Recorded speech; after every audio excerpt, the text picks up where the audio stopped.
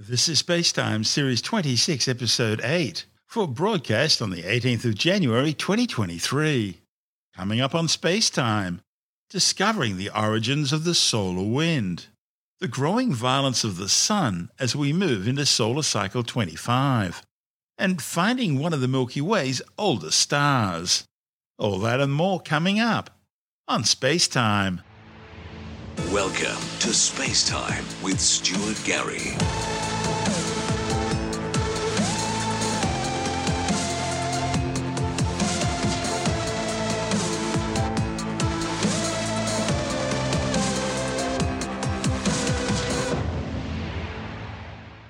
Scientists with NASA's Parker Solar Probe mission have uncovered significant new evidence about the origins of the solar wind, that continual stream of charged particles flowing out from the Sun, which bathes the Earth and other planets, and fills the solar system.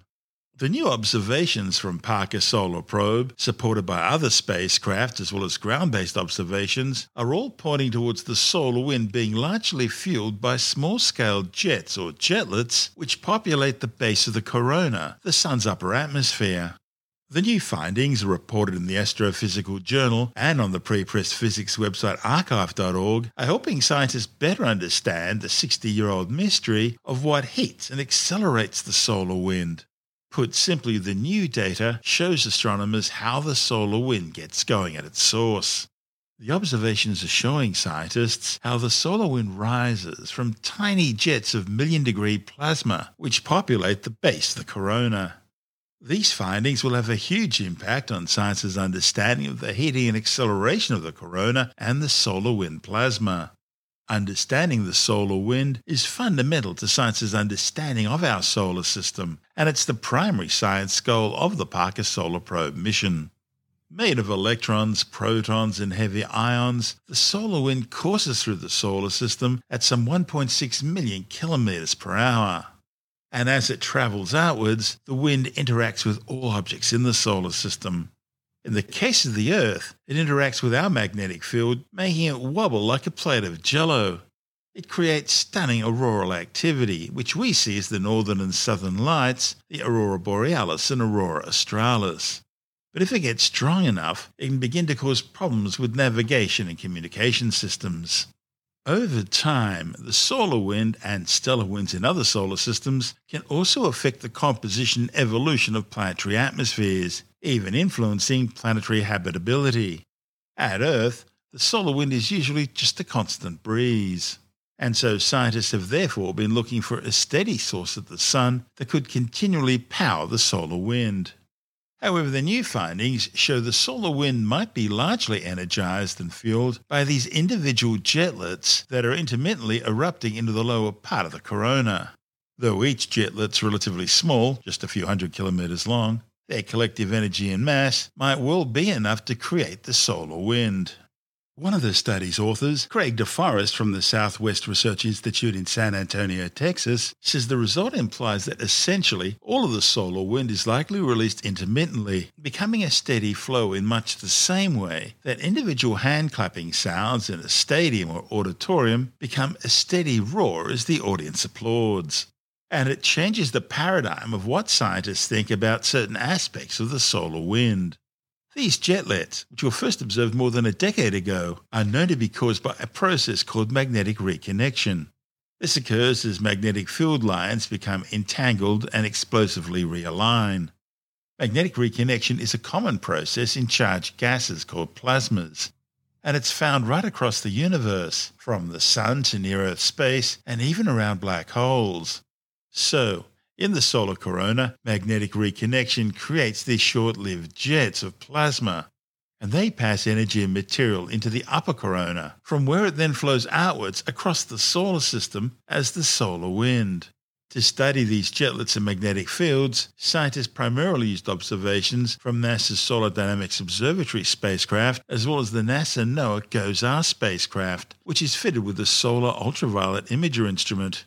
And they also studied it from the ground, using high-resolution magnetic field data from the Goody Solar Telescope at the Big Bear Solar Observatory in California. The whole study was driven by a phenomenon first observed by Parker's solar probe known as switchbacks, magnetic zigzag structures in the solar wind. The combination of observations from many different vantage points, along with the high resolution of those views and Parker's solar probe's close-up observations, helped scientists understand the collective behavior of the jetlets. Previously, scientists simply couldn't detect enough of these events to adequately explain the observed amount of mass and energy that was streaming from the sun in the solar wind. But the improved resolution of the observations and the meticulous data processing enabled the new findings. The observations showed that jetlets are present all through the lower solar atmosphere, right across the entire sun. This makes them a tenable driver for the constant solar wind, as opposed to other phenomena that wax and wane with the 11-year cycle of solar activity, such as solar flares and coronal mass ejections. Furthermore, the authors calculated that the energy and mass produced by the jetlets could easily provide most, if not all, of the amount of energy and mass seen in the solar wind. The solar wind was first proposed back in the 1950s by visionary scientist Eugene Parker, whom the Parker Solar Probe spacecraft is named after.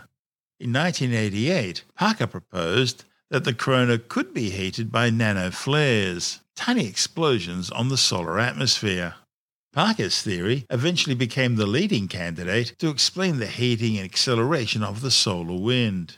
The tiny magnetic reconnection events now being observed are, in a sense, exactly what Eugene Parker had proposed more than 3 decades ago. This report from NASA TV.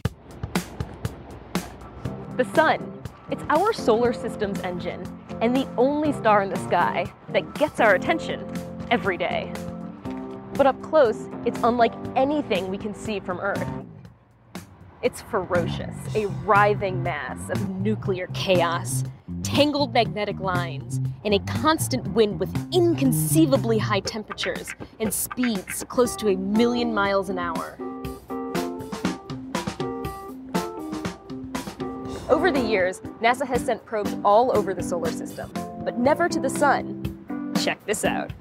Parker Solar Probe, and it's humanity's first mission assigned to touch the sun. It will fly to within 4 million miles of the sun's surface, confronting brutal radiation and temperatures that can reach 1 million degrees Fahrenheit. Parker Solar Probe has been prepped to fly right through that unforgiving atmosphere. It's a rough journey. Typically, if you want to head out into the solar system, you've got to merge with orbital traffic. But if you want to head out into the center of the solar system, you've got to run the other way. And it takes a lot of energy.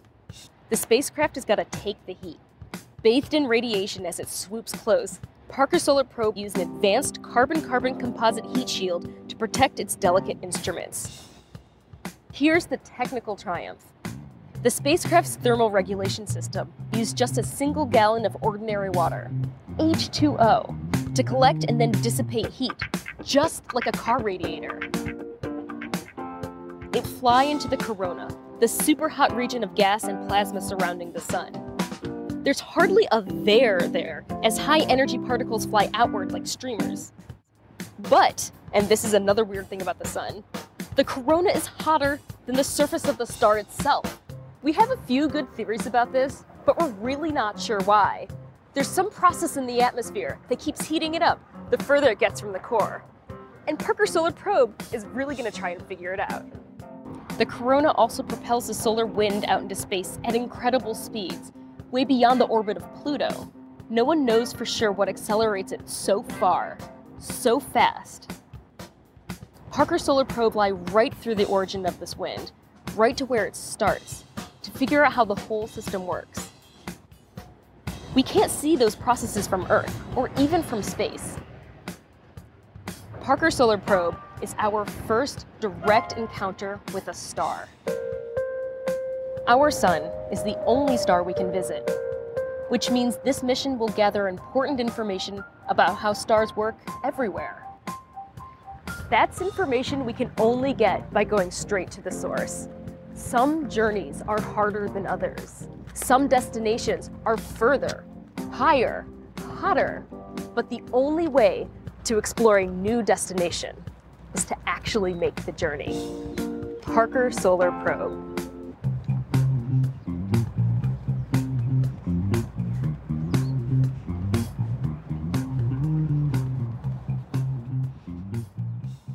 This is Space Time.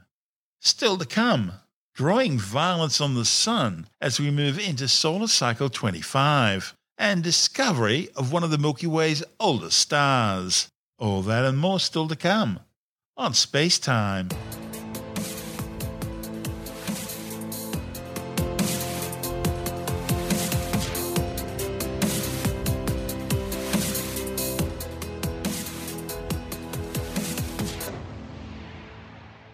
The Sun has begun displaying its anger with a whole string of powerful solar flares blasting intense radiation into space through a series of violent eruptions. Over the past week, the Sun has launched at least 3 powerful X-class solar flares, each from a different pair of sunspots. Solar flares are caused when loops of magnetic energy from deep inside the Sun break the surface, causing sunspots. The magnetic fields dampen the temperature in the area where the fields are breaking through the surface. So, instead of an average 6,000 degrees surface temperature, the area of the sunspots is only 3,000 degrees and consequently looks darker than the surrounding material. These magnetic loops extend deep out into space, where they can snap, in the process triggering a solar flare, which releases an intense burst of electromagnetic radiation. More violent events, known as coronal mass ejections, also drag out vast amounts of plasma material, flinging it off into space. And if these blasts just happen to be aimed towards the Earth, they cause geomagnetic storms or space weather events. These solar storms can damage spacecraft, disrupt communications and navigation systems, black out terrestrial power grids by overloading circuits, and increase radiation dose levels for astronauts and people in high-flying aircraft.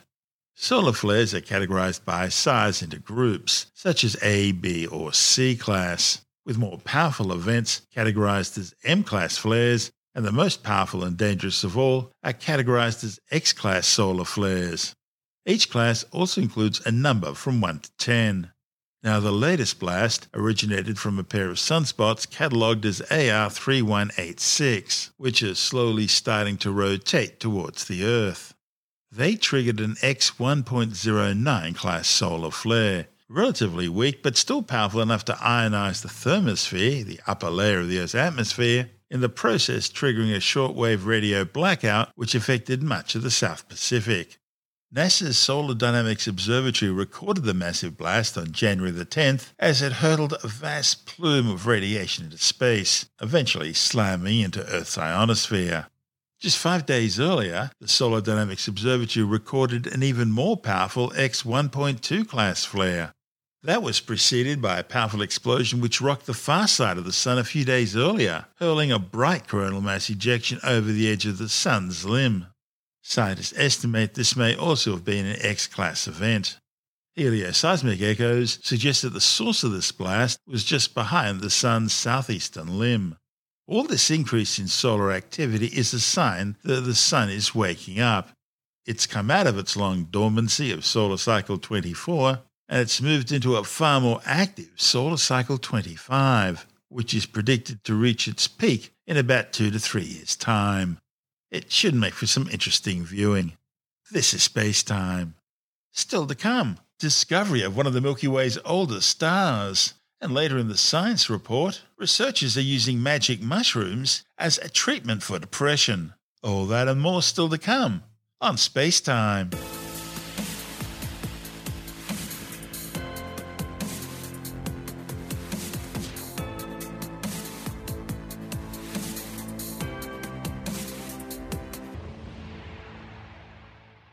A new spectroscopic analysis of one of the Milky Way's ancient halo stars has confirmed that it's a rare population 2 star, well over 10 billion years old, and one of the oldest stars in the universe. Population 2 stars are important because they're thought to have been produced directly out of the material from which the very first stars had formed. The findings, reported in the journal Astronomy and Astrophysics, indicate that the star, catalogued as SMSS 1605-1443, contains a ratio of carbon-12 to carbon-13, which suggests that it was created directly out of its population 3 forebears. The relative proportions of these two isotopes shows that the star's internal processes haven't changed its primordial composition. In consequence, these stars have a low iron content but high carbon content generated in the interiors of the very first massive stars. It's sort of like having a pristine sample of the medium in which a star was formed more than 10 billion years ago. And that medium was created by the universe's first stars, which are known as population 3 stars. Population 3 stars were unique because they were produced directly out of the original hydrogen and helium produced in the Big Bang 13.8 billion years ago.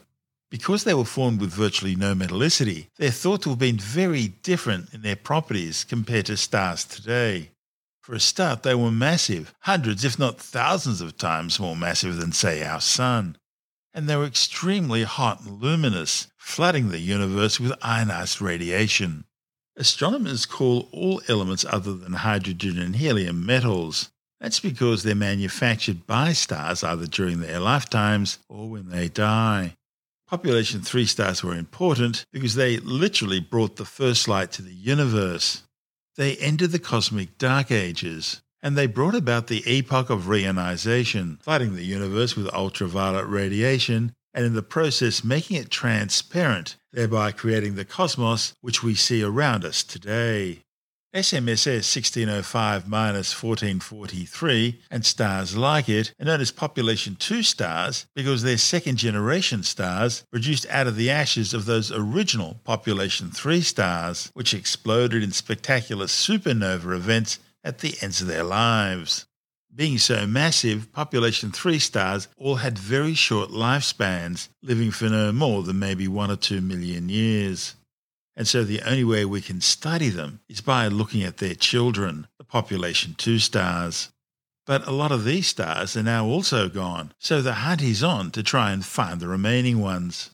They're living fossils, containing a chemical composition which is providing clues about the very first stages of the universe's evolution.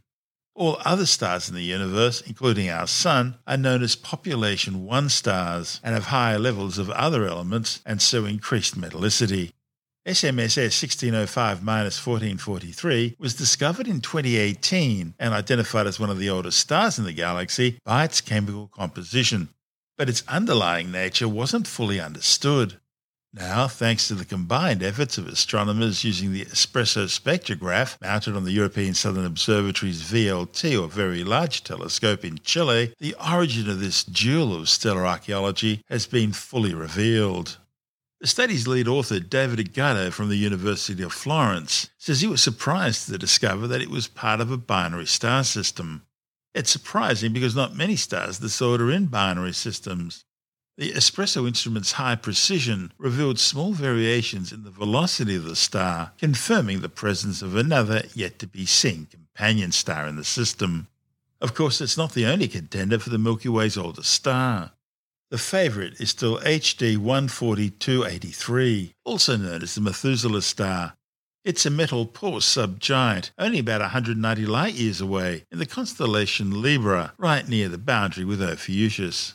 A study in 2013, using the Hubble Space Telescope to measure precise parallax, and therefore distance and luminosity for the star, gave an approximate age of 14.46 billion years, plus or minus 0.8 billion years. Of course, that's older than the universe, so there are clear issues there. However, more recent models of its stellar evolution have suggested a revision of the star's age down to 13.7 billion years, meaning it could have been formed within the first 100 million years of the universe's existence. A stunning thought. This is Space Time.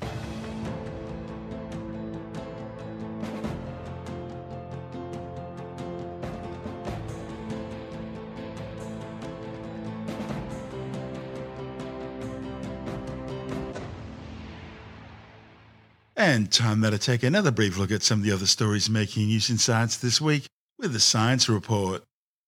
A new study shows that the world will lose between 26 and 41% of its total glacial mass this century, depending on today's climate change mitigation efforts. The projections reported in the journal Science show that over 80% of glaciers could disappear globally if investment in fossil fuels remained at current levels. Even in a best-case low-emissions scenario, where the increase in global temperatures is limited to 1.5 degrees Celsius relative to pre-industrial levels, over 25% of glacial mass will still be gone, and nearly 50% of glaciers by numbers are projected to disappear. Smaller glacial regions, like Central Europe and Western Canada and the United States, will be disproportionately affected by temperatures rising more than 2 degrees. And at 3 degrees Celsius, glaciers in these regions will disappear almost completely. There are many processes which govern how glaciers lose mass, and this new study advances different models which account for the different types of glaciers, including tidewater and debris-covered glaciers. Tidewater glaciers, for example, refer to glaciers that terminate in the ocean, and that causes them to lose a lot of mass at the interface. On the other hand, debris-covered glaciers refer to glaciers that are covered by lots of sand, rocks, and boulders. Breaking bones can be a life-changing event, especially as people age. Now, a new study by scientists at Edith Cowan University has found that increasing your daily intake of vitamin K1 will help reduce your risk of bone fractures later in life. The findings, reported in the journal Food and Function, looked at the relationship between fracture-related hospitalizations and vitamin K intake in almost 1,400 older women in Perth over a 14-and-a-half-year period. The study found women who ate more than 100 micrograms of vitamin K, that's equivalent to around 125 grams or 1 or 2 serves of foods, such as dark leafy vegetables, and these can include kale, spinach, broccoli, green beans, as well as fruits, prunes, kiwi and avocado, were 31% less likely to have any fractures compared to participants who consumed less than the current guidelines of 60 micrograms per day. Vitamin K1's also been shown to enhance cardiovascular health. The findings were independent of any established factors for fracture rates, including both body mass index, calcium intake, vitamin D status, and prevalent diseases. The largest study yet on the use of psilocybin, the active compound in magic mushrooms, for treatment-resistant depression has found that a single dose of 25 milligrams reduced the severity of depression significantly more than a 1 milligram dose over a period of 3 weeks. But the findings, reported in the New England Journal of Medicine, showed that the drug was also associated with adverse effects, including headaches, nausea, and dizziness, in 77% of patients. The authors say larger, longer trials, including comparisons with existing treatments, are now required to determine the efficacy and safety of psilocybin for the disorder. The world's biggest consumer electronics show, CES 2023, has once again bedazzled Las Vegas, providing people with a glimpse of some of the biggest upcoming technological advances you can expect in the near and not too near future. This year's highlights included LG's new transparent OLED television, a 55-inch flat screen that you can put in front of your window and you can see right through it to the view behind. That is, until you want to actually watch TV. Then just turn it on, the view disappears, and the TV program starts. There was a new e-bike from Icoma, so compact it can be folded up and stored in a really tiny space. Yet it still has a range of 28 kilometres and a top speed of 40 kilometres per hour. But at 50 kilograms, you may not want to carry it up too many flights of stairs. For something lighter, you'd always try Atmosgear's new electric-powered inline skates. And when it comes time for a pit stop, there's a gadget that you fit to your toilet bowl that checks up on your health by sampling your urine. There were cars that change colours, new generation ovens for your kitchen, the latest generation gaming pods, and exercise bikes built into your work desk. And for that person who's got to get every new gadget, how about an automatic Matter-compliant button pusher? With the details of CES, we're joined by technology editor Alex Zaharov-Reutt from ITWire.com. Look, there were lots of things on display. One of the things was a BMW that could change to virtually any color that you wanted it to. That's pretty cool. Yeah, in 2022 it was just black and white. And although it did have a range of cool patterns and things you could do, I'm sure in a few years some of those pixels or something will go wrong. It'll look weird. But right now, obviously, it's the coolest thing. And I'm sure you'll see them on sale soon. Now, one of the things that wasn't really big at CES 2023 was 5G. Most people have a 5G phone. most people have realized that all the promises made about 5G didn't really amount to much except sort of like a faster 4G. I mean, it has propelled a lot of sales and there's been billions of dollars worth of upgrades in phone networks, but the 5G sort of promises are yet to really emerge, and a lot of people are now saying that the true 5G promises will be delivered with 6G. There was also the launch of a bunch of devices that were connected to a standard called Matter. Now, Matter is the smart home standard that unifies the Apple, Siri, Google Assistant, and Amazon all into sort of one standard where you can buy any gadget. Say, Google, turn the lights on in the kitchen, please. That's right, yeah, the smart home standard that lets you control lots of different devices. Over the past few years, you've had to sort of be in one ecosystem, Apple's, Amazon's, or Google's. And although a lot of devices, for example, were Amazon and Google compatible, or they were, HomeKit compatible, the Apple compatible system, they didn't really work cross-platform. There was an issue there. And Matter was meant to be sorted out a long time ago. It got sorted out last year, and there was a number of different gadgets this year at CES that were Matter compatible. And some of the gadgets that you already own that are already able to be controlled by one of the smart home ecosystems that you're plugged into will get an upgrade to just be Matter compatible so that you can use them with whatever device you've got, which if you've got an Amazon device and you've got Google devices, you can control your Google devices through your Amazon device, or you can control your Amazon devices through Google. So does this mean that Google, Amazon, and Apple can all listen to what you're saying at home? Well, it really depends which ecosystem is the one that you're still, primarily plugged into, I guess. And also the fact is that for these devices, at least from what I've seen, you're able to actually switch off the sharing of those recordings. But you do have to go in and specify that you don't want those recordings shared. Now, we did also see HTC launch a new extended reality headset to compete with the one from Facebook. Again, everyone is waiting to see what Apple is going to do. Apple will supposedly launch their headset later this year. It's been delayed a number of times, and in theory, what Apple does is what everyone else will need to copy. Samsung did launch a bunch of new TVs. They had these trifold screens that were on display at their booth, which aren't yet available to buy, but clearly is something that we'll soon see. I did see one of the videos showing that the trifold screen, when folded, is quite thick.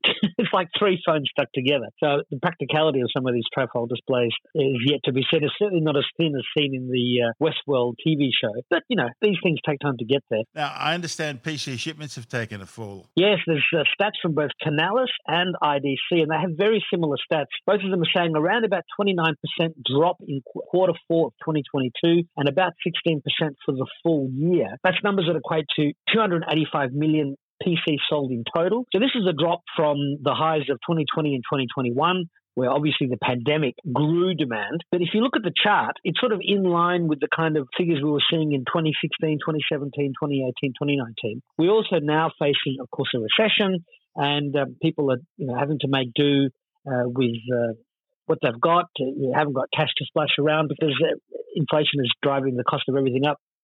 And then, of course, is going to be the case with PCs and technology. I mean, some people are saying, if you need a computer, a new one, get it now, because in the next year or two it might be much more difficult to get.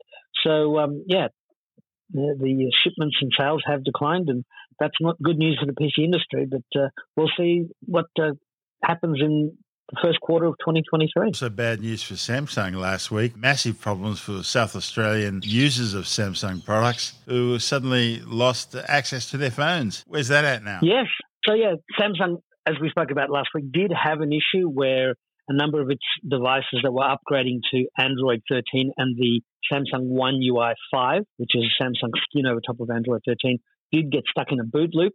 And there was a lot of concern about that. It apparently did spread to more than South Australia. It was some other states as well, but it wasn't specified which states they were. Samsung Australia did email me a statement. It says Samsung has identified a technical issue that affected a small number of customers based primarily in South Australia. Following the release and installation of the Android 13 update to Samsung devices that had been on Android 11, a small number of phones were locked in boot mode. A revised firmware update that will not experience this issue has been developed and will start being rolled out to customers customers over the coming weeks. If your device is currently locked in boot mode, please visit a Samsung service center to have your phone assessed. I mean, the fact that a lot of people didn't update from Android 11 to 12 and then went from 11 to 13 and had this problem, well, it goes to show, I guess, there probably wasn't a lot of testing over at Samsung to go from Android 11 devices because they probably assumed that a lot of people were already on 12. Yeah. But this will presumably get them to do a lot more testing because, this is something that nobody can really put up with. Losing your data is a terrible thing. But, one of the things that people with older versions of Android that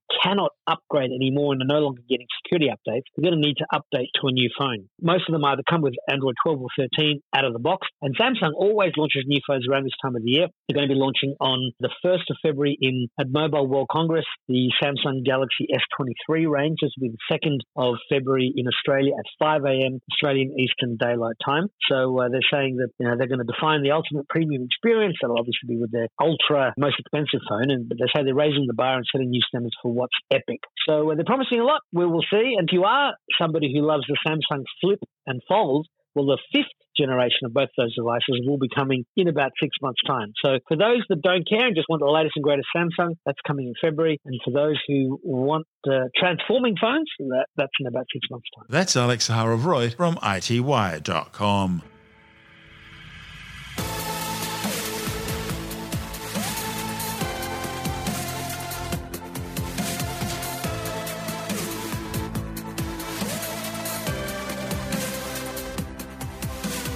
And that's the show for now. Spacetime is available every Monday, Wednesday and Friday through Apple Podcasts, iTunes, Stitcher, Google Podcast, Pocket Casts, Spotify, Acast, Amazon Music, Bytes.com, SoundCloud, YouTube, your favorite podcast download provider, and from spacetimewithstuartgary.com. Spacetime's also broadcast through the National Science Foundation on Science Zone Radio and on both iHeartRadio and TuneIn Radio. And you can help to support our show by visiting the Spacetime store for a range of promotional merchandising goodies, or by becoming a Spacetime patron, which gives you access to triple-episode commercial-free versions of the show, as well as lots of bonus audio content which doesn't go to air, access to our exclusive Facebook group, and other rewards. Just go to spacetimewithstuartgary.com for full details. And if you want more Spacetime, please check out our blog, where you'll find all the stuff we couldn't fit in the show, as well as heaps of images, news stories, loads of videos, and things on the web I find interesting or amusing. Just go to spacetimewithstuartgary.tumblr.com. That's all one word, and that's Tumblr without the E.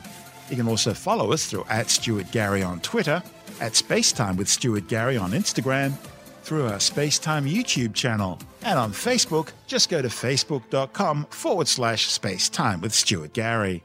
And Spacetime is brought to you in collaboration with Australian Sky and Telescope magazine, your window on the universe. You've been listening to Spacetime with Stuart Gary. This has been another quality podcast production from Bytes.com.